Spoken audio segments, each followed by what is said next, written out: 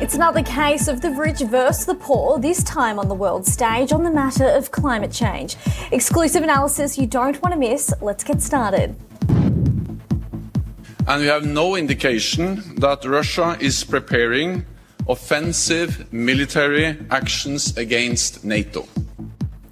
NATO Secretary General says the recent missile strike in Poland was likely caused by Ukraine's air defence systems. US President Joe Biden has also confirmed it is unlikely the weapon was fired by Russia. Even the Kremlin says the American response was restrained and professional. Which is why I never predicted a red wave to begin with, if you all recall. Republicans have won control of the US House following 2 years without any form of majority on Capitol Hill. The victory now gives Conservatives the leverage they need to hold President Biden's agenda. The full extent of the party's majority will remain unclear for several days as vote counting continues. Also ahead, United Airlines is preparing for a bumper travel period. US travellers are expected to match pre-pandemic levels as Thanksgiving gets underway. It's a welcome relief for the sector, which has been battered for the last few years. Plus, a leaked internal document reads that Musk gave Twitter employees until Thursday to shape up. Going forward, Musk says he wants to build a new Twitter and succeed in a competitive world. He's pushing a new hardcore strategy, but will it all work? Details coming up next. Live from our headquarters at Ticker Park to the world, this is Ticker News. Hello to our viewers around the world. Brooke Coles with you this hour. Stay with us for your global headlines. Let's get started. But first, NATO Secretary General Jens Stoltenberg says the recent missile strike in Poland was likely caused by Ukraine's air defence systems as Russia continues with its barrage of rockets. US President Joe Biden has also confirmed it is unlikely the weapon was fired by the Russian military. This in itself earned rare praise from the Kremlin, with a spokesperson describing the American response as restrained and professional. It follows the US Chairman of the Joint Chiefs of Staff, General Mark Milley, attempting to speak with his Russian counterpart following the missile that fell in Poland, an attempt which was rejected. Milley instead spoke with his Ukrainian, Polish and European counterparts in Poland.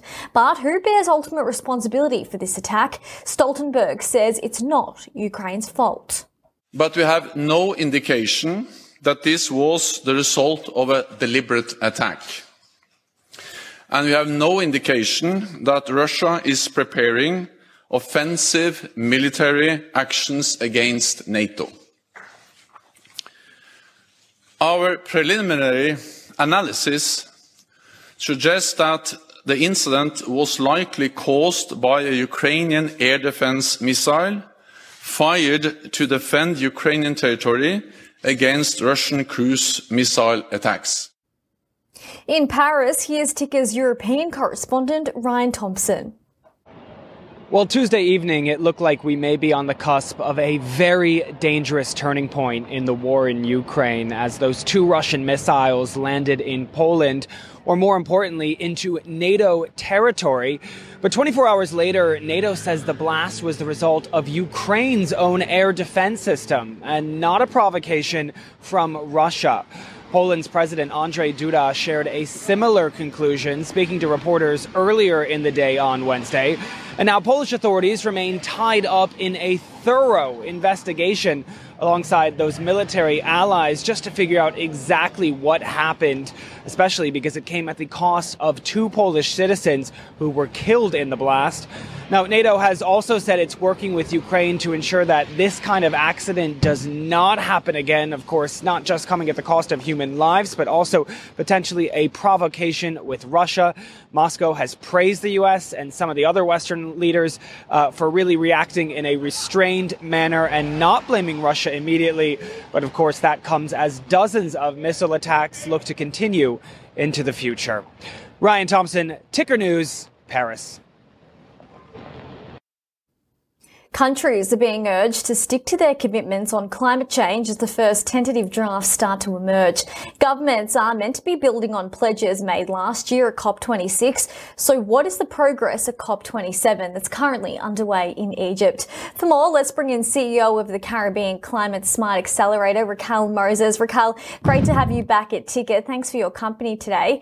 There's tense climate talks happening in Africa. Do you think discussions are becoming more standoffish between rich nations and poor ones?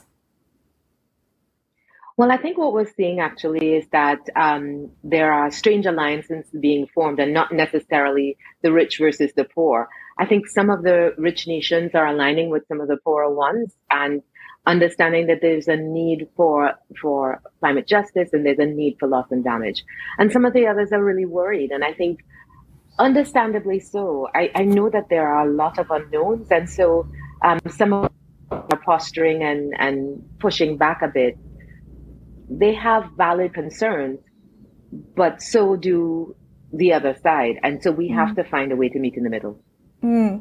You know, for example, the Bahamas is particularly vulnerable to sea level rise and storm damage like many other of the poorer nations. So if you, Racquel, were on that stage today, what urgent financial lifeline do you want to see from richer nations to help out those who really are in need of that financial support? Certainly. I would look at things like how do we fund loss and damage? Shouldn't we be looking at the cost of oil and gas or the subsidies or some kind of levy against oil and gas that will then help us to sustainably fund loss and damage?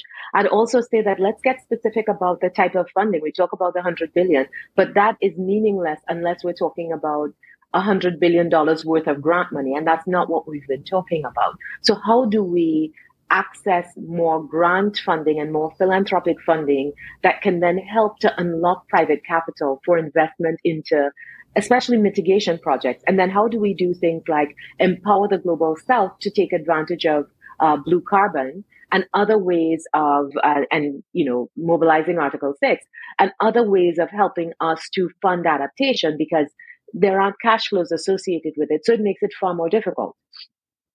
Certainly. And also today making headlines is Brazil's president-elect. He says he will work to save the Amazon rainforest, which is such an amazing pledge and a much-needed feeling of hope to COP27. That's what many people are saying. But will actions speak louder than words when it comes to something so huge like the Amazon rainforest? Well, I think, it's in what we do and not what we say. So I think it's really important to say the right things, certainly, but to do the right things is even more important. And so we need to Michael Bloomberg had committed at UN General Assembly that there would be far more tracking based on their organization of what are the pledges that are being made and what are the pledges that are actually being implemented. And I think the UN needs that kind of support to be able to help give people hope so that we can see the momentum taking place. We can see the progress, however incremental and not nearly enough or not nearly quickly enough, but we can see that progress and then build upon that. So I think that's really, really important as well.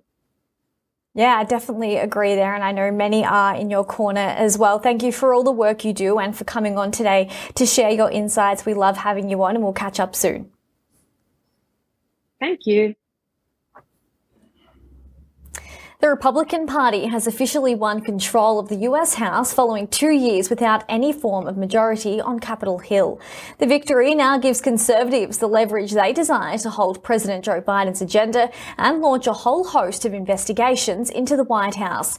The full extent of the party's majority will remain unclear for several more days as votes in the number of competitive races continue to be counted. It comes as former US President Donald Trump launches his 2024 presidential campaign in Florida. Much criticism is being placed on the fact that the Republican Party should have done better, and frankly, much of this blame is correct. But the citizens of our country have not yet realized the full extent and gravity of the pain our nation is going through, and the total effect of the suffering is just starting to take hold. They don't quite feel it yet. But as expected, the margin of victory will be the narrowest of the 21st century, rivaling 2001 election results when Republicans had a 9-seat majority. This type of result will be far short of the red wave Republicans predicted going into this year's midterms. Democrats believe it was the seal of approval they needed, though, as President Biden enters the final 2 years of his first term in office. This election is a vindication for Democrats and our agenda, but far more importantly, it's a victory for the American people. Last week, Americans turned out to support the progress they've seen from Democrats over the last 2 years and to vote against the Republican MAGA agenda against autocracy. And as Trump launched his 2024 presidential campaign, Australia's richest person, Gina Rinehart, was in attendance at the exclusive event. Rinehart was outed in a social media post by Eric Trump, seen wearing her signature pearl necklace. Australia's richest person was sitting behind Eric and his wife Lara, as seen in a selfie posted to Instagram by the former US president's third son. Rinehart is estimated to be worth $32.4 billion, but despite her wealth, she won't be allowed to donate to Trump's campaign. US laws prevent foreign nationals from making any kind of contribution or donation in connection with any of the nation's elections. Rinehart has previously praised Trump and has a close association with conservative politics. It comes as Trump eyes off another presidential run in 2024. To a check of aviation news now. United Airlines is preparing a bumper holiday season as US travellers get set to take to the skies. The airline is expecting to carry 5.5 million passengers during Thanksgiving. This is an increase of around 12% from the same time last year. Close to 4,000 flights will be jetting off each day over the next few weeks. Forecasts show that passengers will match levels similar to before the pandemic. The Sunday after Thanksgiving will be its busiest day of travel since 2019. We'll be right back in just a moment. More analysis. Don't go anywhere. You're watching Ticker News. For breaking news 24/7, visit tickernews.co. Subscribe to our YouTube channel. Download the Ticker News app on your smart TV. And stream us live on our Facebook page. More news is just minutes away.